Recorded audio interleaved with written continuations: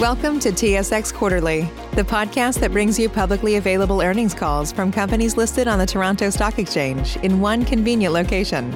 Gone are the days of looking through confusing websites. You'll find the important information right here. Enjoy the call.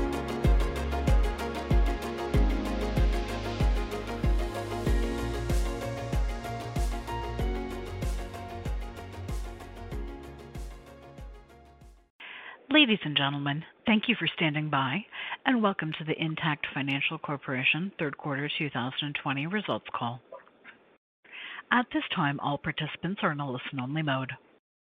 After the speaker's presentation, there will be a question-and-answer session. To ask a question during the session, you will need to press star 1 on your telephone. Please be advised that today's conference is being recorded. If you require any further assistance, please press star 0. I would now like to hand the conference over to one of your speakers for today, Ken Anderson, Senior Vice President, Investor Relations and Corporate Development. Please go ahead, Mr. Anderson. Thank you, Carl. Good morning, everyone, and thank you for joining the call today. A link to our live webcast and published information for this call is posted on our website at intactfc.com under the Investors tab. As usual, before we start, please refer to slide 2 for cautionary language regarding the use of forward-looking statements, which form part of this morning's remarks, and slide 3 for a note on the use of non-IFRS financial measures and important notes on adjustments, terms, and definitions used in this presentation. Our executives are joining today from across the country. In Toronto, we have our CEO, Charles Brindamour. In Montreal are Louis Marcotte, CFO, Isabelle Girard, SVP of Personal Lines, and Patrick Barbeau, SVP of Claims. And joining from Calgary is Darren Godfrey, SVP of Commercial Lines. We'll begin with prepared remarks followed by the Q&A. With that, I'll turn the call to our CEO, Charles Brindamour.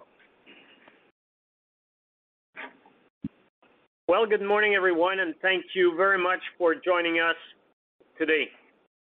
The pace of the COVID-19 pandemic has accelerated in the last few months across North America, and it continues to cause significant pain and hardship on society.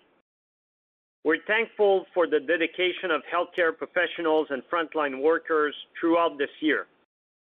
Businesses have an increasingly important role to play in protecting and supporting their communities through this crisis, especially if the second wave is more dramatic. We entered the crisis in a position of strength, which has enabled us to support our customers while protecting employees. To date, we've provided $510 million of relief to over 1.2 million policyholders. In response to the changing environment, our relief measures are evolving towards rate strategies based on our customers' changing risk profiles and needs, accelerated deployment of our UBI offering to deliver savings to customers for safe driving habits and lower kilometers driven, innovative product enhancements in personal property to support work from home, and continued support for the most vulnerable small businesses through our ongoing policy and rate adjustments, as well as a recently announced $50 million relief program to support approximately 100,000 customers in the small business area. It is our strong performance over the years that has enabled us to provide substantial relief to our customers. Now let's turn to results. Yesterday evening, we announced third quarter net operating income of $2.78 per share, an increase of 46% over Q3 2019. This led to an operating ROE of 17%. Our resilient operations, along with the tailwinds from our action plans over the years and benign weather, delivered a strong results. Top-line growth was a healthy 8% in the quarter, with Canada growing at 9% and the U.S. at 3%. The overall combined ratio was strong at 87.1%, with solid underwriting performance across personal lines and commercial lines. There were no direct COVID-19 provisions recorded in the quarter, as we again have seen no evidence to warrant a change to our initial Q1 provision. In Canada, the combined ratio of 86 was strong, driven by underlying performance and a low level of CATs, while U.S. commercial lines delivered a solid seasonal 94.5%. Let's now look at our results by line of business, starting with Canada. In personal auto, growth was strong at 8% as our relief measures have improved our competitive positioning, leading to high retention and robust new business. The combined ratio was solid at 84.9%, with the underlying loss ratio improving 9 points.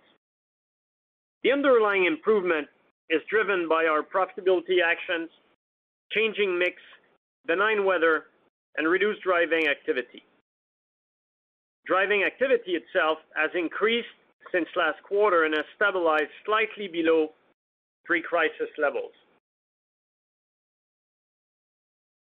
Overall, the fundamentals in personal auto are solid, and I expect this business to operate in the low end of the mid-90s range next year. Looking at the industry, rate momentum has been impacted by the crisis. However, with an industry combined ratio over 100% at Q2, we expect corrective measures to resume as claims frequency returns to historical level later. In personal property, premiums grew a strong 10%, driven by market conditions, unit growth, and the GCNA acquisition. The combined ratio at 83.7% was driven by our profitability actions over time and benign weather conditions. Over the last decade, we've more than doubled the size of this business while better protecting Canadians from the risk of climate change. At the same time, we've transformed our offering, advanced our pricing and risk selection, and moved deeper into the supply chain. Personal property performance is in the right zone, and I'm confident this will continue. In commercial lines, premium grew 11%, reflecting the GCNA acquisition. Growth has decelerated as this segment is exposed to the economic slowdown. I know that SMEs in certain sectors are severely impacted by the crisis and the economic slowdown. We're here to support our small business customers through this difficult time, and our relief measures are ongoing and evolving. The 89.4% combined ratio in commercial lines reflected strong underlying performance and a low level of catastrophes. I expect this business to operate in the low 90s next year. While the hard market industry conditions in commercial P&C have returned, we continue to temper our rate increases for the most vulnerable small business customers. In commercial auto, the hard market conditions remain tempered by the crisis. Moving to our U.S. commercial segment, premiums grew 3%, with the GCN acquisition adding 5 points. Lower volumes and lines impacted by the crisis, such as ride-sharing and entertainment, offset the strong organic growth in other lines. The underlying loss ratio improved 0.8 points, driven by our ongoing profitability actions. The combined ratio at 94.5%, including 3 points of seasonality, was solid. This segment is positioned to hit our sustainable low 90s objective. The U.S. commercial market is hardening, and we expect it to continue. On the strategic front, our teams haven't missed a beat advancing our long-term roadmap. Expanding our leadership position in Canada is front and center, and we've made significant progress. First, our customer experience is second to none. We reached a significant milestone in belairdirect, with 3 out of 4 customers digitally engaged with us. Our mobile apps continue to lead across Canada, with the belairdirect and Intact Insurance taking the 2 top spots in the App Store in the insurance category.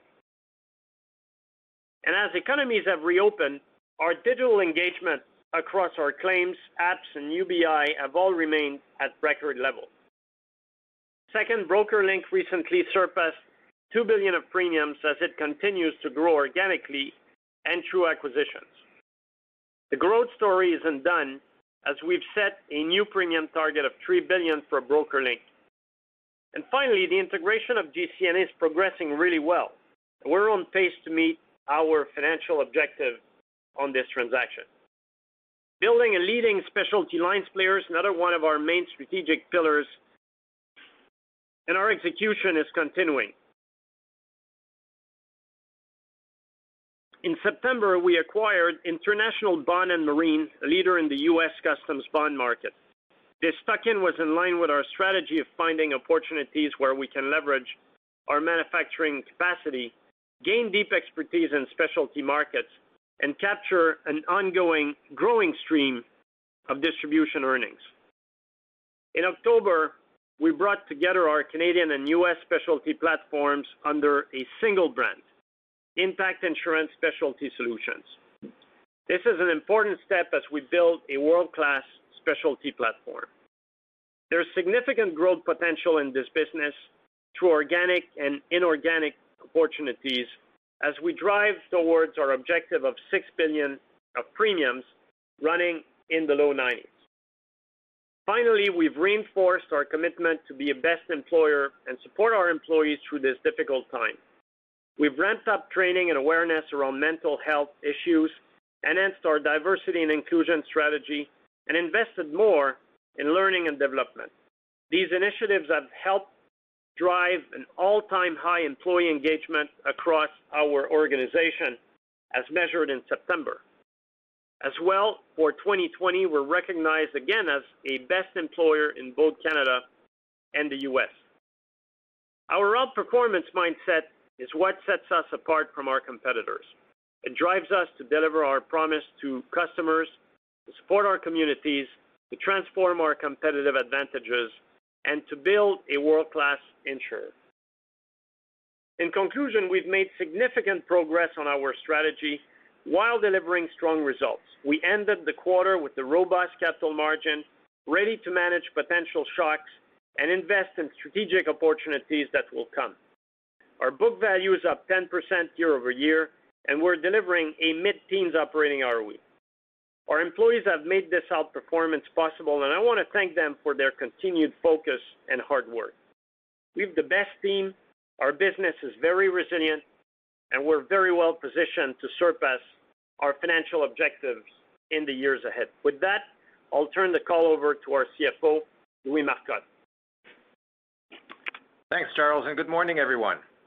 The crisis continues to have an impact on society, and we remain committed to supporting our customers, brokers, and employees throughout these uncertain times. With this in mind, we recently launched a $50 million targeted relief program for our small business customers, bringing our total relief to $510 million and covering over 1.2 million customers. These new targeted measures will be entirely written and earned in Q4 2020 in Canada Commercial Lines. During the third quarter, the relief measures impacted our written premiums by 5 points and our net earned premiums by 1 point. The unearned portion of the relief measures will impact net earned premiums in future quarters, offsetting the impact of reduced frequency. At the end of Q3, incurred losses related to COVID were less than $40 million, with more than 85% of reported claims already paid and closed. We are therefore confident that our provision for both COVID-related direct losses and bad debt remain adequate. Moving to results. We delivered strong net operating results of $411 million, up close to 50% versus last year, driven by strong underwriting and distribution performances. Underwriting income grew 86% over last year, driven by our profitability actions and benign weather, combined with higher earned premiums. This was partially offset by our continued relief measures. Net investment income of $143 million was down 2% compared to last year. This was mainly due to lower reinvestment yields, partially offset by higher invested assets from the GCNA acquisition. All else being equal, we expect net investment income for Q4 to be similar to Q3, reflecting lower yields. Distribution EBITDA and other income grew 45% in the quarter, driven by underwriting profitability, organic and inorganic growth, including the additions of FCC and Onside, as well as disciplined expense management. On a year-to-date basis, distribution income grew 24%, above our earlier expectations. When including Q4 earnings, we expect full-year growth to be around 20%. Now let me provide some additional detail on the underwriting results, beginning with Canada. Our action plans and our improved competitive positioning in auto led to solid results as units grew 6 points in the quarter and profitability was at 84.9. The improvement was driven by a combination of better weather conditions, our profitability actions, lower driving activity, offset by relief measures. With regards to our decision to exit the BC auto market, this will have a negligible impact on our underwriting performance. In personal property, organic growth was largely fueled by unit growth and a high retention ratio. The combined ratio improved 5 points, mainly driven by our profitability action and mild weather. Conversely, the expense ratio increased 2.1 points, driven by higher variable commissions due to strong underwriting performance. In our Canadian commercial lines, we saw premium growth of 11% in Q3, mostly driven by GCNA. The combined ratio of 89.4% reflected a solid improvement of 2.4 points in the underlying performance, mainly driven by lower claims frequency and our profitability actions. The Canadian expense ratio of 29.8% for the quarter increased 2 points from last year. This was mainly driven by higher variable commissions due to continued improvements in our underwriting performance. We expect the full-year expense ratio to be in line with our year-to-date figures. Turning to U.S. commercial. Keep in mind when looking at our Q3 results in the U.S. that there are 3 or 4 points of unfavorable seasonality. Having said that, the underlying loss ratio of 57.3% in the quarter improved 0.8 points, which was largely driven by our profitability actions, including migrating to a more profitable business mix. Despite the high level of CAT activity we've seen across the U.S. landscape, none of these events generated losses that met our own CAT threshold. It has, however, impacted non-CAT losses in the quarter. The U.S. expense ratio of 39.2% was 0.8 points higher than last year, mainly due to the addition of GCNA's surety business. We expect the full-year expense ratio in the U.S. to be slightly lower than our year-to-date figures. Our operating performance led to an operating ROE of close to 17%. In terms of our outperformance, we've generated 690 bips during the first half of 2020, well above our objective of 500 bips. Now looking at our balance sheet, we ended the quarter in a strong financial position with a total capital margin of $1.9 billion and debt to total capital ratio of 21.2%. We remain on track to reach our 20% target over the next 6 to 12 months. We also have $500 million of cash at the holding company, and our $750 million credit facility is entirely undrawn. Our book value per share increased 4% since June 30th to $56.22, thanks to solid earnings and favorable capital markets. Before concluding, I'd like to draw your attention to the risk of an impairment loss of $96 million pre-tax in Q4 related to the equities that have not yet rebounded from the pre-crisis levels. This may change due to market fluctuations, but as a reminder, the impairment will not impact our capital position nor our book value per share. Overall, we have maintained a position of strength throughout this crisis that has allowed us to continue to support over 1 million customers coast to coast. We are well positioned right now, both from a profitability and a balance sheet perspective, while the fundamentals of our business remain solid on both sides of the border.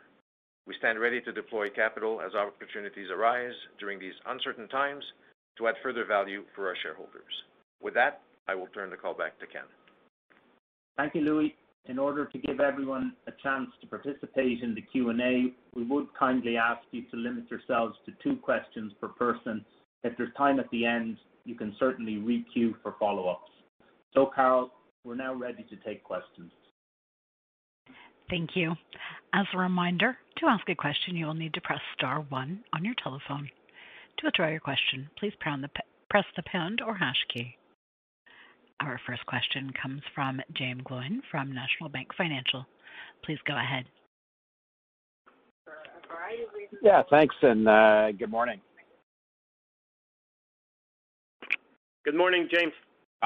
Okay.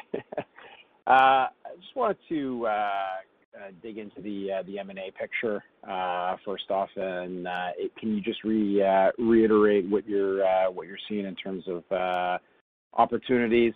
Nice tuck in with IB&M, but looking at the excess capital of $300 to $500 million, and then the credit line facility as well at your disposal. How is that part of the picture evolving? Well, thanks for your question, James. Yeah, the acquisition in the U.S. that you just pointed to, IB&M, is very consistent with the strategy we've laid out to build a distribution footprint in the U.S. to really help scale up some of our operations, in this case, our surety operation, expand our reach, and at the same time build our distribution earnings stream, which, as you've seen, is very healthy and growing. Now, your question is bigger than that, James, I recognize, and our thesis is very much intact. 15 to 20 points of market share here in Canada will change hands in the coming years. We think that with an industry running in the single-digit ROE range, with the dislocation that is taking place globally, and the pressure that COVID, is putting on institutions here and abroad, we think that this is a good environment in the coming months, coming years for consolidation to take place. That's the first point, and as you know, expanding our position in Canada is our number one priority when it comes to capital deployment. Second point I would make, James, is that there's a fair bit of activity at the distribution level in Canada as well.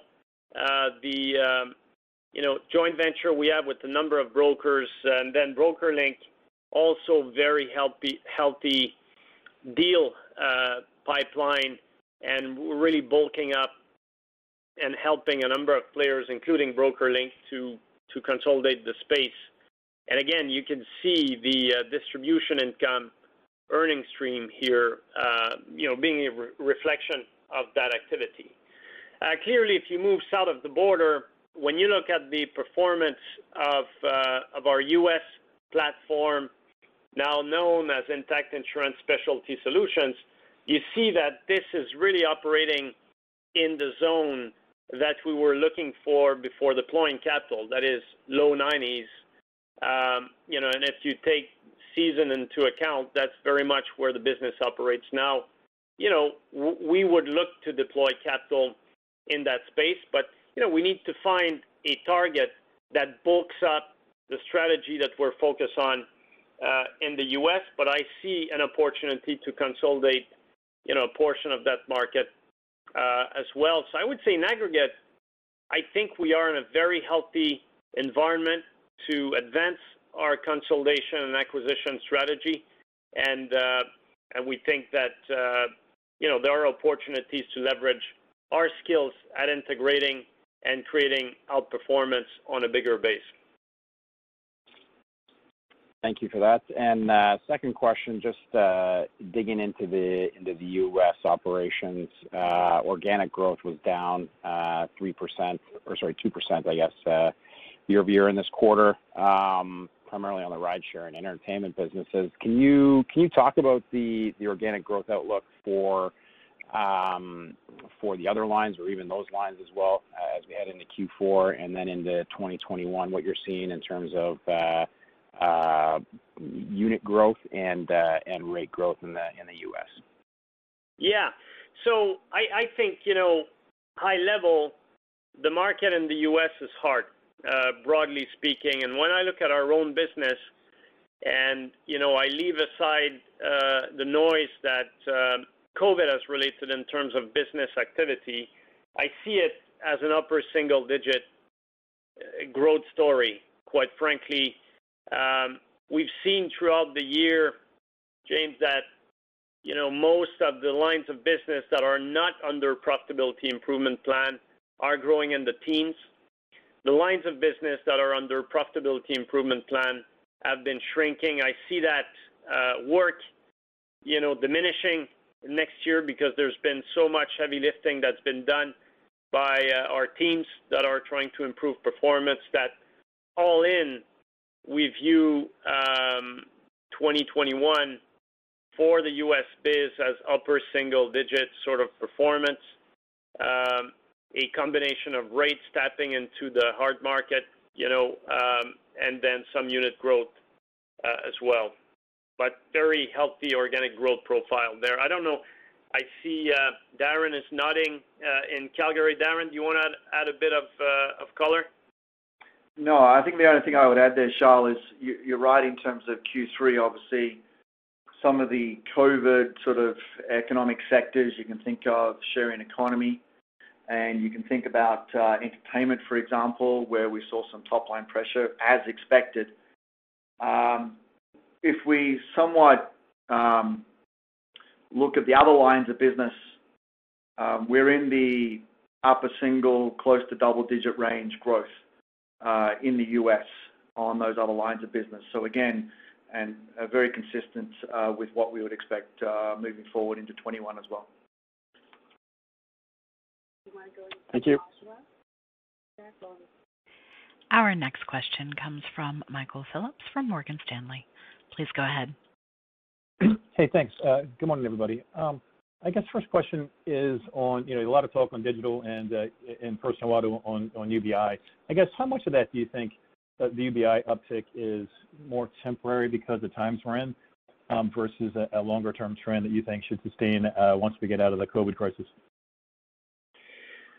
Well, I don't think it's temporary. I think that it is a trend. Clearly, there's been a jump during COVID. But, Michael, we've been very proactive for the past 4 years to build a massive telematics or UBI program. And we're clearly, in the current context where it makes eminent sense for people to embrace that technology, have been, pushing this as a product that is really good for customers.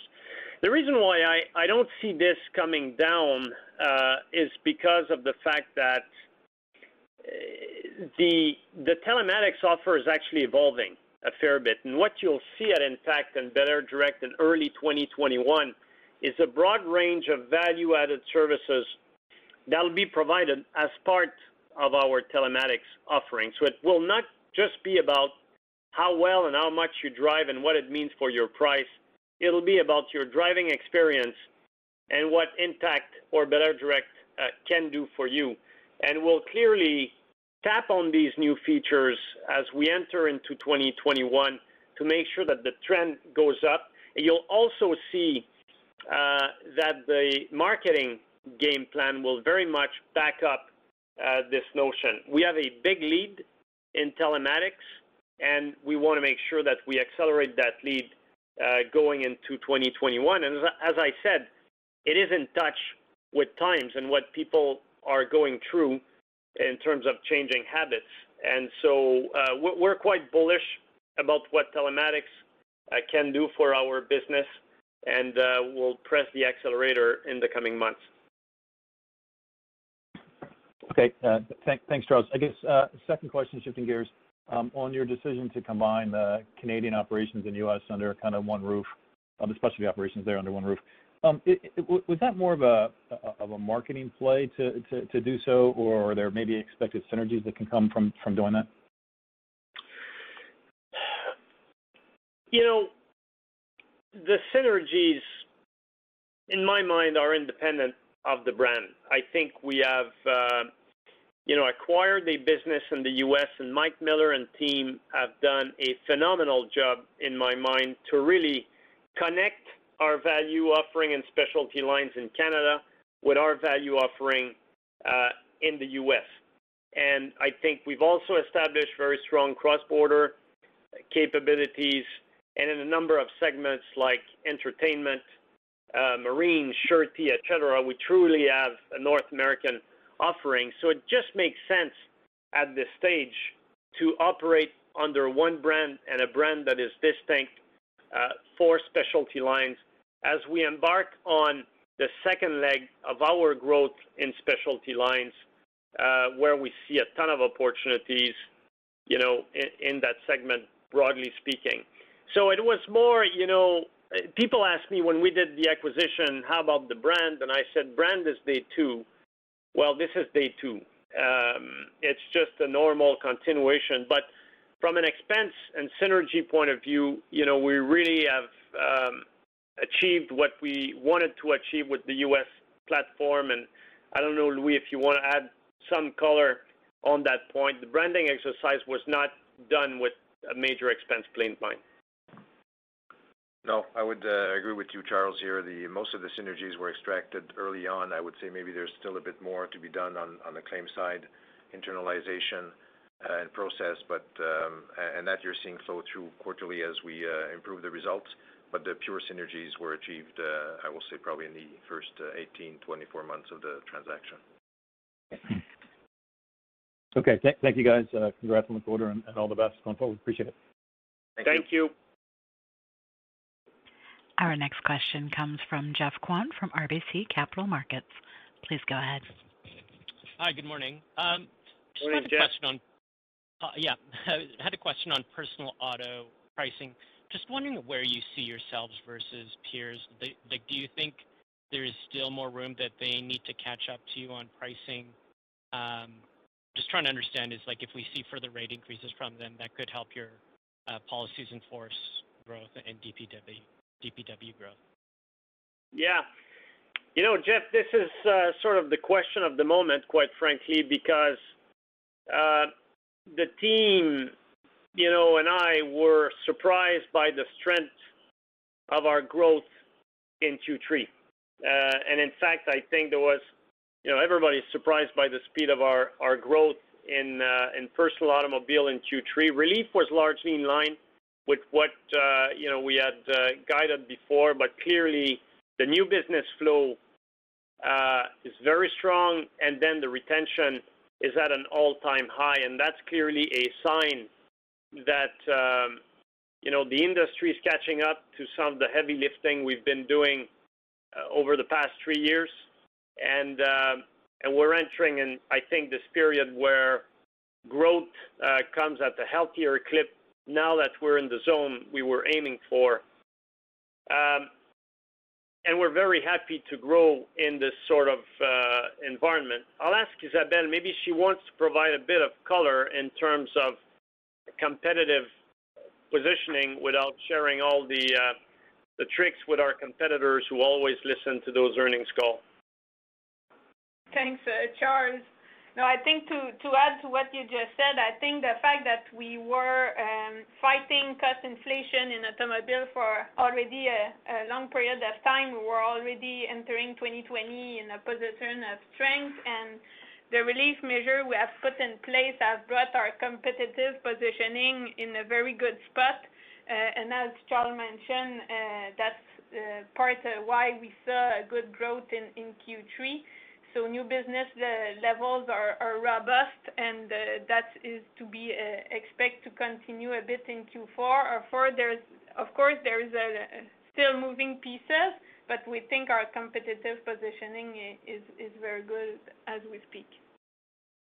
Yeah, okay, I think one of the nuance that Isabelle has just made, Jeff, is that we launched a big relief effort in late March. Now we stepped up the relief effort in automobile, and it was needs-based and risk-based.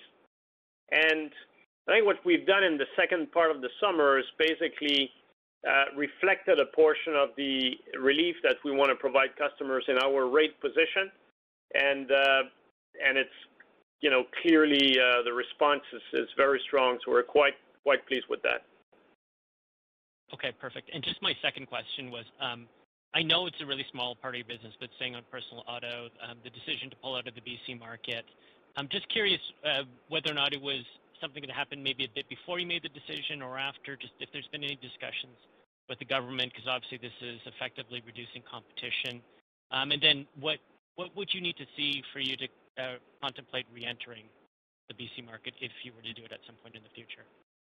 Yeah, you're right that it's not a big part of the portfolio, and Louis will give you a bit of perspective on what it means, from a top line point of view.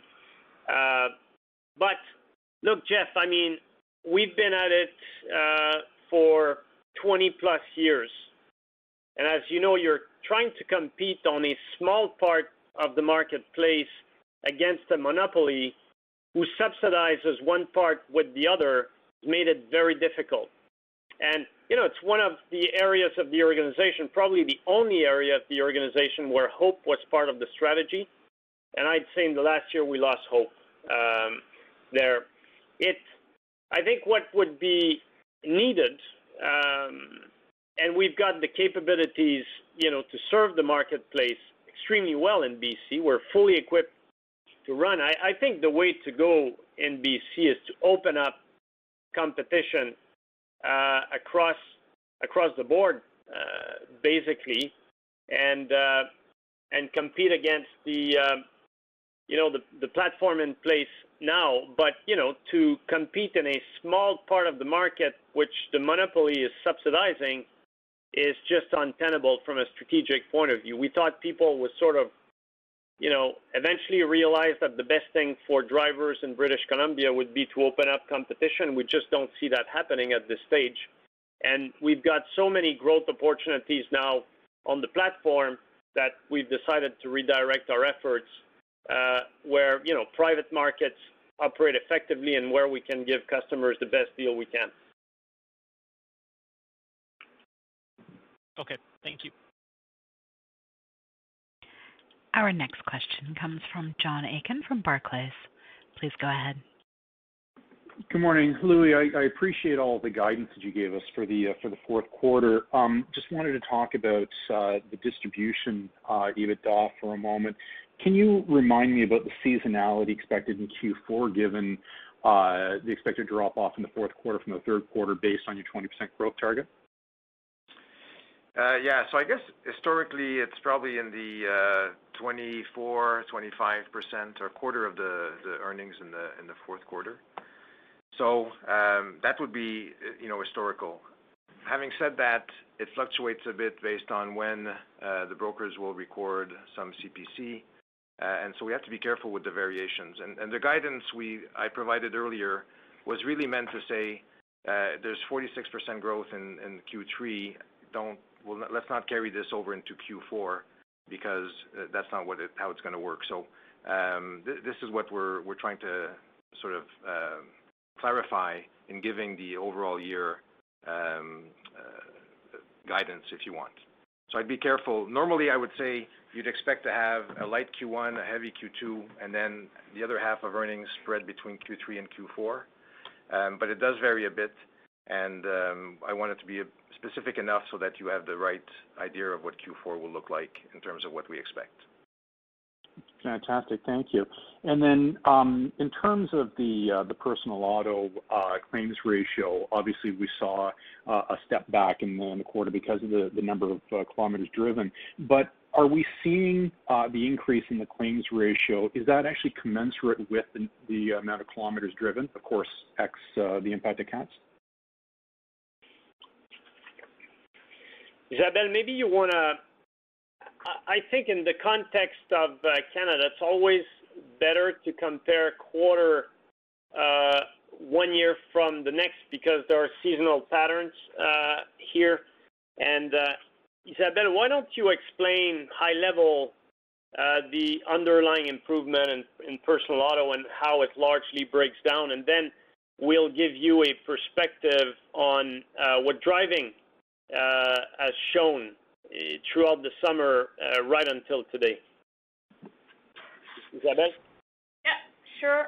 So in terms of looking at the improvement in the underlying loss ratio in Q3 versus the same period last year, we're seeing about 9 points of improvement, and we estimate that 3/4 of this improvement is coming from our actions, so mainly rate action, risk selection actions, and claims actions we have taken in the past.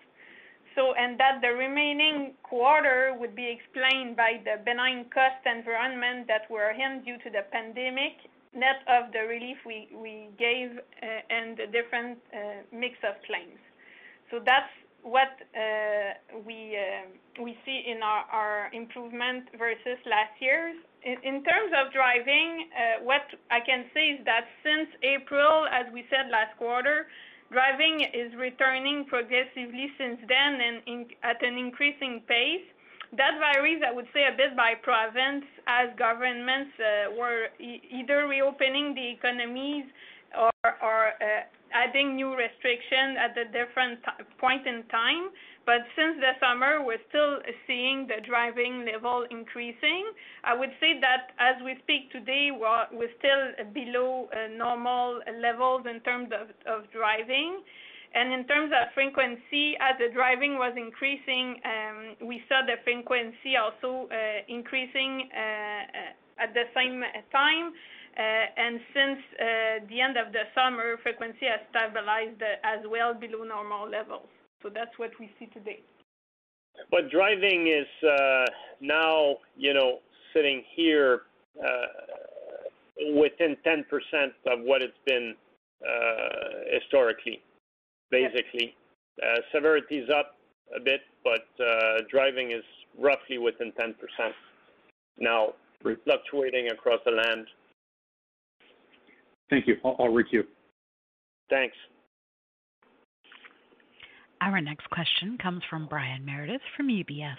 Please go ahead. Yeah, thanks. Charles, I'm just curious. You've talked about it just a little bit, but I was a little surprised at the outlook with respect to personal auto direct premium written growth for the fourth quarter, of just kind of mid to high single digits. I would have thought without any premium relief coming through, it could be double digits. Maybe a little color around that? Yeah. Isabelle, do you want to provide a bit of perspective there? Yeah, sure. So as we explained a bit earlier, our Q2 growth at 8%, including the impact of relief, was really driven by our improved competitive positioning and driven in part by higher retention and robust new business. So that's why as we are sitting here today, our best guidance for our Q4 growth would be mid to high single digits for Q4, knowing that we have we've moved from our relief program to rate strategies, and as I said, I expect that us and other players may continue to move as well. So that's why our guidance is aligned with the growth we saw in Q3. Gotcha. So competition has picked up, is I guess what you're saying. But I guess competition is reacting to inflation as we do. Gotcha. And then, Charles, I'm just curious, your guidance with respect to the personal auto combined ratio next year, kind of the low end of the mid to low, 90s as you're talking about. Is that contemplating some normalcy in the claims frequency environment? No, I think that we're expecting that we'll be a bit in a lull in 2021 from a driving and frequency point of view, and we do expect it return to normal driving levels. That is bridging the small gap we're seeing now by year end. And to a certain extent, it is reflected in our temporary price position, which we're equipped to reverse should driving return back to normal. But when I look at the overall cost environment at the moment and some of the work that we've been doing, which is flowing through our performance in mix and quality of portfolio, we think we'll be at the low end of the mid-90s sort of range, for the foreseeable future. Great. Thank you. Okay. Our next question comes from Tom MacKinnon from BMO Capital Markets. Please go ahead. Yeah, thanks very much. Good morning. Morning, Tom. I've heard retention mentioned more on this call than normal, and I get the impression that some of the premium relief measures are helping with retention. If you can clarify that, is that strictly in personal auto? And what's going to happen? Maybe you can put some metrics around retention as well, just to show how much it has improved. And what's going to happen when some of these relief measures kind of wear off? Do you think the retention's going to change at all? And have you experienced, what's retention like outside of personal auto and personal property, or maybe in commercial where you've given some hard-pressed industries some relief as well? And I have a follow-up. Yeah. Thanks. Yeah, Tom, we'll ask Isabelle and Darren to share a perspective on what they see in their respective lines of business. But I would say, from my own point of view, historical high across the board in terms of retention. And I think it is a function of tight market capacity in both auto as well as commercial lines, and the heavy lifting we've been doing for 3 years, which is also, slowly eroding from a competitive disadvantage point of view, and all of this is paying off. But why don't we kick it off with Darren and commercial lines, and then we'll go to Isabelle. Tom, so as you would expect, obviously there's different sectors within the portfolio experiencing different profiles given the economic realities of the crisis today. So when you think about more on the more vulnerable customer side, so you can think about hospitality and retail, we do see a little bit of pressure there from a cancellation standpoint. Not material, but definitely there's a little bit of pressure there. On other segments of the portfolio which are not as impacted by the economics, we see either flat or slightly improved retention.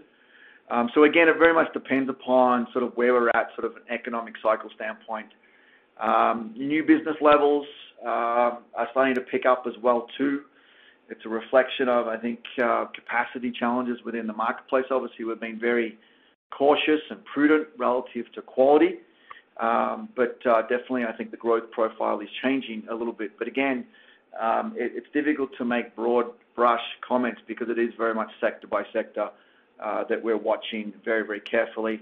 Obviously, you saw the announcement around our relief program there to further support our most vulnerable P&C customers there, 100,000 customers coast to coast. So we believe that will help as well. But again, we're monitoring wave 2 in particular and modulating rates as we need to based on the crisis as it unfolds. But Tom, maybe if I put some numbers on that, Darren, correct me if I'm wrong, but historically in commercial lines, you'd be in the upper 80s in terms of retention in units. That is, in units I'm talking about. And if you look at September, for instance, you're in the 91% range. So a couple of points of retention change like this is very good because we know that the more loyal / mature business is always better business in terms of loss ratio performance. So a nice pickup in commercial lines. Let's look at personal lines, Isabelle. Yeah, so as you mentioned, part of the various form of relief we have provided was in rate tempering or rate increases at renewal, and that's caused in retention to increase accordingly. So in both lines, I would say. So in personal auto, as of example, a bit like Charles was mentioning in commercial, we were running in the upper 80s and low 90s retention ratios in units. And in Q3, we saw, as an example, the retention ratio increasing close to 94%. So meaning that we're keeping 94% of our clients at renewal. So that's one of the highest points we saw in retention in the last 24 to 36 months. So that contributed to the growth we saw in Q2 in personal lines in general. Yeah, and I would say, Isabelle, when you say 24 to 36 months, I'd go so far as to say probably 20 years. 93-94% combined retention in personal automobile is extremely high, and we're seeing very strong retention in both channels. So we're quite pleased with that. And in fact, if you look at what most people expected from a top-line point of view in auto and what we expected versus what actually happened, I'd say 40% of the spread in expectations was driven by retention. 40% of the spread then was driven by new business generation. So, very pleased with that. Okay, thanks. And then the second question has to do with disruptors. We just saw another one kind of come out here, IPO recently, Root, got Lemonade. I mean, some of these aren't necessarily in Canada, but they are potential disruptors. To what extent maybe Amazon or Facebook might come into that play as well. I mean, they use social media to market. That I assume gives them some sort of distribution edge. And can they replicate your pricing or segmentation edge as well? What are you doing to defend your space against these potential disruptors? Is it simply just by trying to change mix, or maybe you can discuss some of the points around that? Sure. I think, Tom, we've been focused on disruption for 10 years, I would say. We've been far more focused on preparing for disruption than competing with our existing competitors, quite frankly. And, for disruption to actually take effect, you need, in our book, two things. You need better design, and you need better value for money. And so, if you've got both, then you can promote it at scale. You've got a good shot at potentially disrupting. So if you look at the agenda that we've presented to investors over the past decade, you'll see that there's been a lot of focus on the digital tools, the role of our design lab, and the customer experience, broadly speaking. You'll have seen that we are dramatically changing the experience in the direct channel through our Insurance Simplified project, and you've seen in the direct channel a big drop in the expense ratio to make sure that we can compete on affordability or just value for money if somebody came in to do things dramatically differently. You've seen us invest aggressively in our brands, both Intact Insurance and belairdirect, who are the two leading insurance brands in the country. And the other thing you've seen, Tom, is a big focus on creating optionality in distribution. You've seen us build Intact Insurance, then bring Intact Insurance online, even though we distribute through brokers. You've seen the build-up of belairdirect. Then you've seen us build a massive personalized distribution platform with multi-options, which also provides a ton of optionality. So that is on the sales, distribution, and customer relationship side of things. The other edge that is very significant is the product we actually deliver, and by that I mean claims. Our perspective when it comes to disruption, that the work we're doing to get our customers back on track in the physical world is quite differentiating. And so it is differentiating from a cost point of view, and it is differentiating from an experience point of view. So the whole insourcing of the supply chain process and taking in charge the experiences, we see a differentiator with often how people see the claims process as a financial transaction. We don't see the claims process as a financial transaction. We see the claims process as getting our customers back on track, and we've built quite a force there. The last point I would make, Tom, is the importance of data in the disruptive process. And as you know, you could say we're a data shop. We've been harvesting our own structured data sets for decades. We're tapping into unstructured data sets. We're tapping into external data sets. Telematics is a great example of a massive program that we have built, and it's all backed up by a huge team of machine learning experts in our data lab, a few hundred people, in addition to the data experts that we have in the rest of the organization.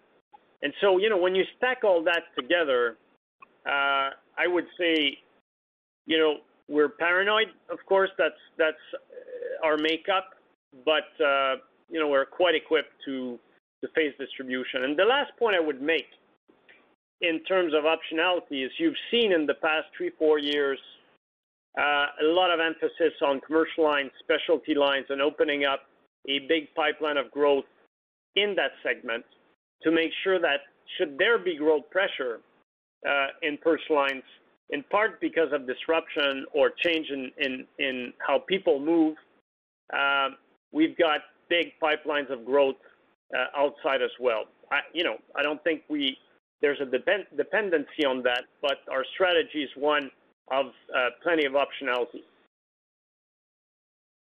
Okay, thanks so much for the color. Pleasure. Our next question comes from Mario Mendonca from TD Securities. Please go ahead. Morning, everyone. First I want to clarify some guidance you've already offered. I think you said that you'd expect mid to high single-digit growth in direct written premium personal auto in Q4. Did I hear that correctly?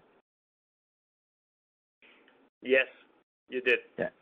Thank you. And can you offer anything about 2021?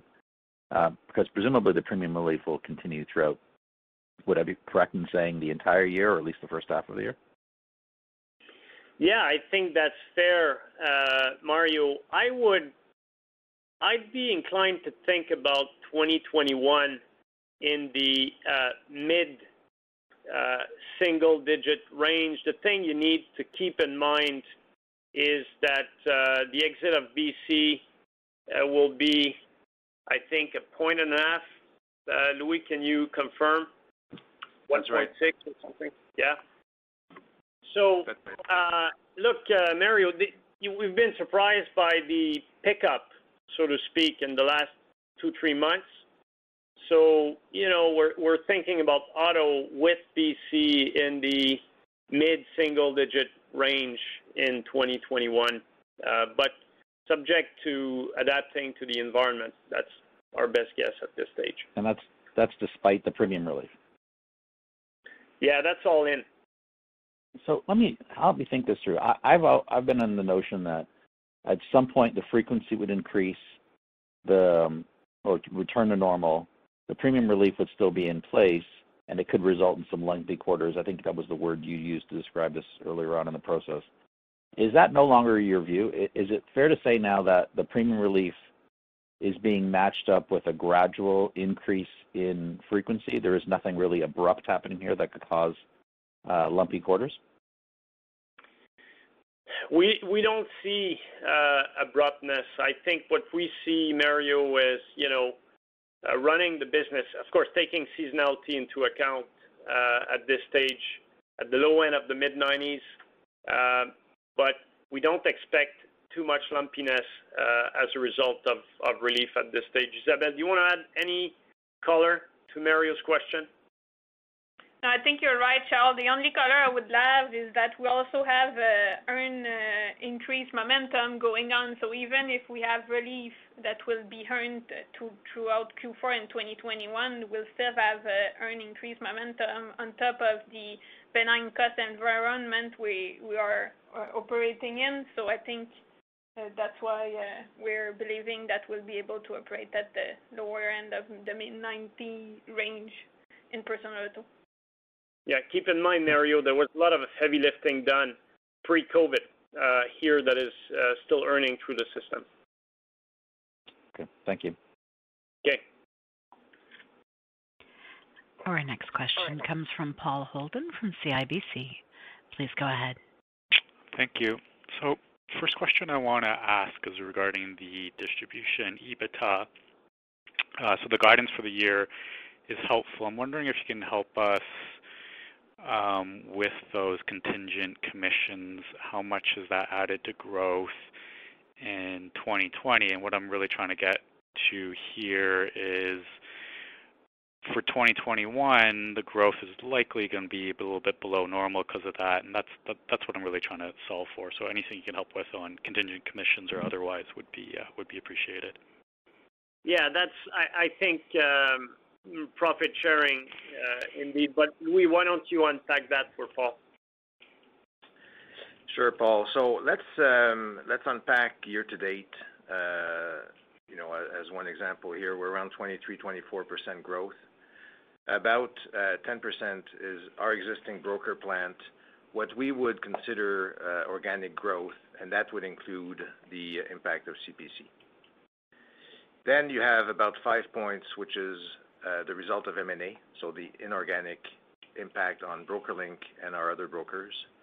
And then the remainder would be the impact of adding Onside and FCC. So that's roughly the three main components that we expect. Going into next year, the pace will slow, but it's still expected to be a fairly healthy growth pace. And the sharing here, of course, Onside and FCC will become organic, I would say, here. The M&A impact is probably similar to what we've had year to date, so mid-single digit area.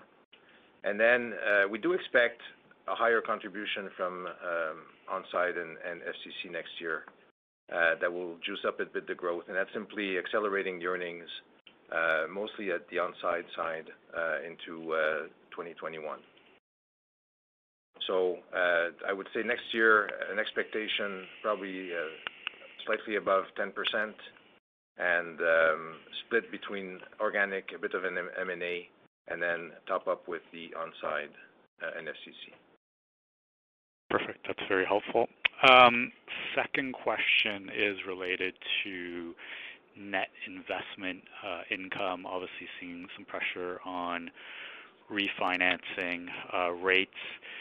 I guess the question is, are there any shifts that are taking place in the investment portfolio to offset that reinvestment pressure, either actions taken to date or things you're contemplating over the next 12 months? I don't expect major shifts in the portfolio. These are, I will say, tweaks here and there. In the portfolio, we're very cautious, as you know, and there is, some pressure clearly. Going one way, we're seeing a bit of erosion. On the other side, growth in assets. So to some extent, they offset each other and help us sort of alleviate the pressure here. But you would not expect us to take, you should not expect us to take massive moves here in terms of our asset mix or investment style to chase higher yields. We do on the margin, but it's not huge changes, and it doesn't move the risk envelope very much. Got it. No, on the contrary, I would say that we've taken, a cautious position on the asset side of the house early in the crisis to be able to defend against volatility, but also to make sure that, at all points in this crisis, we would be in a position to take advantage of opportunities. So reaching for yield and extending the risk envelope has not been one bit our approach to date. Thank you for that. Our next question comes from Doug Young from Desjardins Capital Markets. Please go ahead. I get to say good afternoon. Two questions here. And Charles, I know I've asked you this in the past, and it comes and goes, but given what I've read in the Globe and Mail, and I know that's not the best maybe place to always go to, but are you at all worried in Canada about the commercial market becoming regulated? And has there been any discussion around this with the government or with the regulator?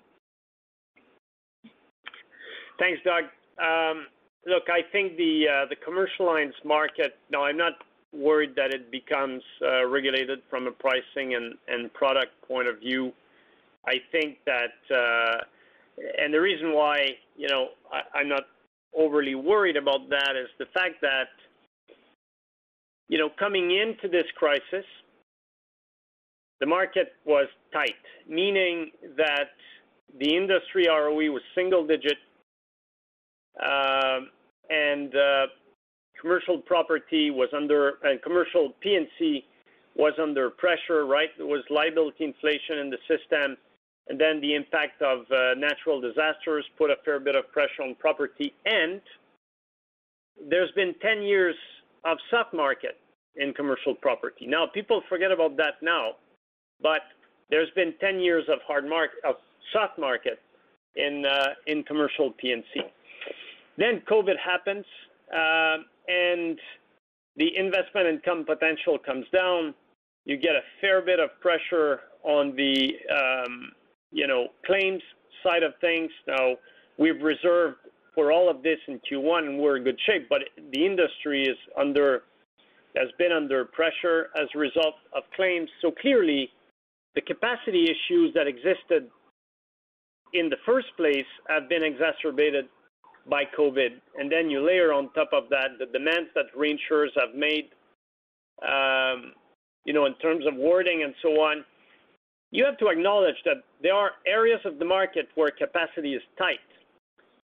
With COVID, there's been a number of class actions on long-term care facilities, for instance, and then there's moral hazard of vacant buildings that is also an issue. So, long story, Doug, but I think the nuance is important here. In the high-risk areas of the market, take bars, restaurant with heavy liquor liability, this part of the market was largely served by foreign operators, and a number of them left. And this has led to a capacity crunch on a small, very small portion of the market, because it's still very competitive in commercial lines. But a number of foreign operators left, and this has created a bit of tension. Now, I don't think you bring capital back in the industry by regulating. The problem is capital has left. Not people are doing extremely well in commercial lines. And I think that people understand this dynamic. That being said, solutions need to be found. So we're leading a solution with the industry to insure uninsurable risk, and there's a number of mechanisms that are being put in place to address the issue here, but I don't think regulation will solve the problem. It's not that people are overcharging, it's because capital has left the system. And I don't think scaring insurers is the way to bring back capital in the system. And that's my sort of analysis of the situation. We've been providing a ton of relief in commercial lines. We're growing our commercial lines platform. We've frozen rates for vulnerable customers. We've just announced a $50 million relief program, in that space, and quite frankly, the large leaders in the marketplace are stepping up at the moment. The issue is a number of foreign operators in the high-risk space have left. Okay. And so it doesn't sound like the regulator is really breathing down your neck, or there is that discussion going on. Like, I get all your explanations, and it's all absolutely logical. I always think of regulatory being logical, but it doesn't sound like that's a real concern you're having right now. No, I think that there's a dialogue, and where capital has left the system, we need to find solutions. And that's where the dialogue is taking place. But regulation won't solve the system. It'll make it worse, if not far worse, if you want my opinion. And my second question is a question I just received, and it's, the industry, I think you quoted the industry as having combined ratios above 100% and ROE still around 5%. It doesn't seem like that's really improved materially, despite some of the favorable headwinds that 2020 has provided, and we're seeing some good results out of you and some of the others. Is there a certain segment of the market that's really performing absolutely horrendously, and then a certain segment of the market that's doing really, really well? I'm just surprised by that. Yeah, so I think there's two things, Doug. One of the things we've seen in the first half of 2020, which, were we surprised, yes or no, I don't know, but adverse development from the past in automobile insurance has been a problem. And, we've been at it since 2016, did a lot of heavy lifting. You've seen us take a cautious stance in reserve a few years back. I think that is taking place now at the industry level, and as such, putting pressure on the overall performance in automobile insurance, even if, you could expect a benign sort of cost environment. Commercial lines performance overall, first half of 2020 has been very bad at the industry level. So, depending on the province in which you operate, you see, 105, 110-ish type performance in commercial lines. And that's why, my view is you've got a capacity issue, clearly an opportunity for us. And but that is the nature of the market, and hence the industry's result. I expect things will get better this year, but there's a fair bit of digestion to do in this industry to return to historical levels of performance from an ROE point of view, and that's why our view, Doug, has been, when we were asked before the crisis, how long will the hard market last? Darren had done a very good analysis last year to say we think it'll be 24 months. And, this has been put on pause to a certain extent, depending on the line of business, but there's a lot of work left to do to improve the performance and the attractiveness of this industry for, say, average players. Gladly, we've done that early on, and now I think the top line is benefiting and the bottom line is doing well, and that's how we operate as a firm. We've shown that in the past and trying to win in this environment.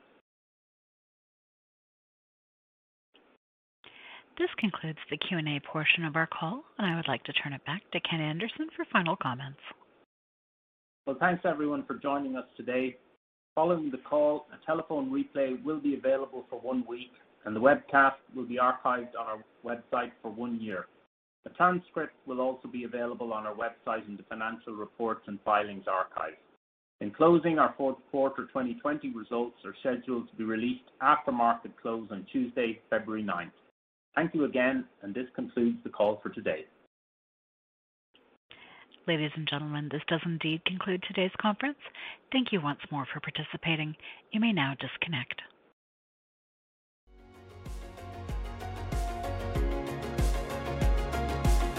Thank you for listening to TSX Quarterly. If you enjoyed the cast, remember to leave a good rating. And remember, for any additional inquiries, please consult the company's investor relations section on their website. See you next time.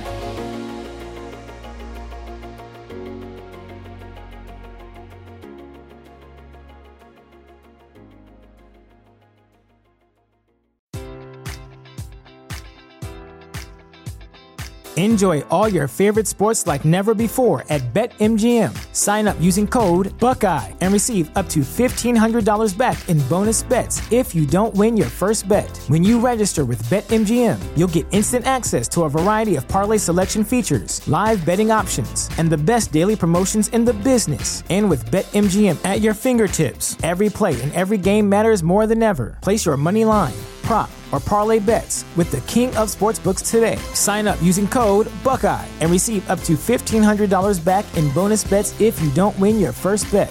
BetMGM and GameSense remind you to play responsibly. 21 plus and present in Ohio, subject to eligibility requirements. Rewards are non-withdrawable bonus bets that expire in 7 days. Gambling problem? Call 1-800-GAMBLER. In partnership with MGM Northfield Park.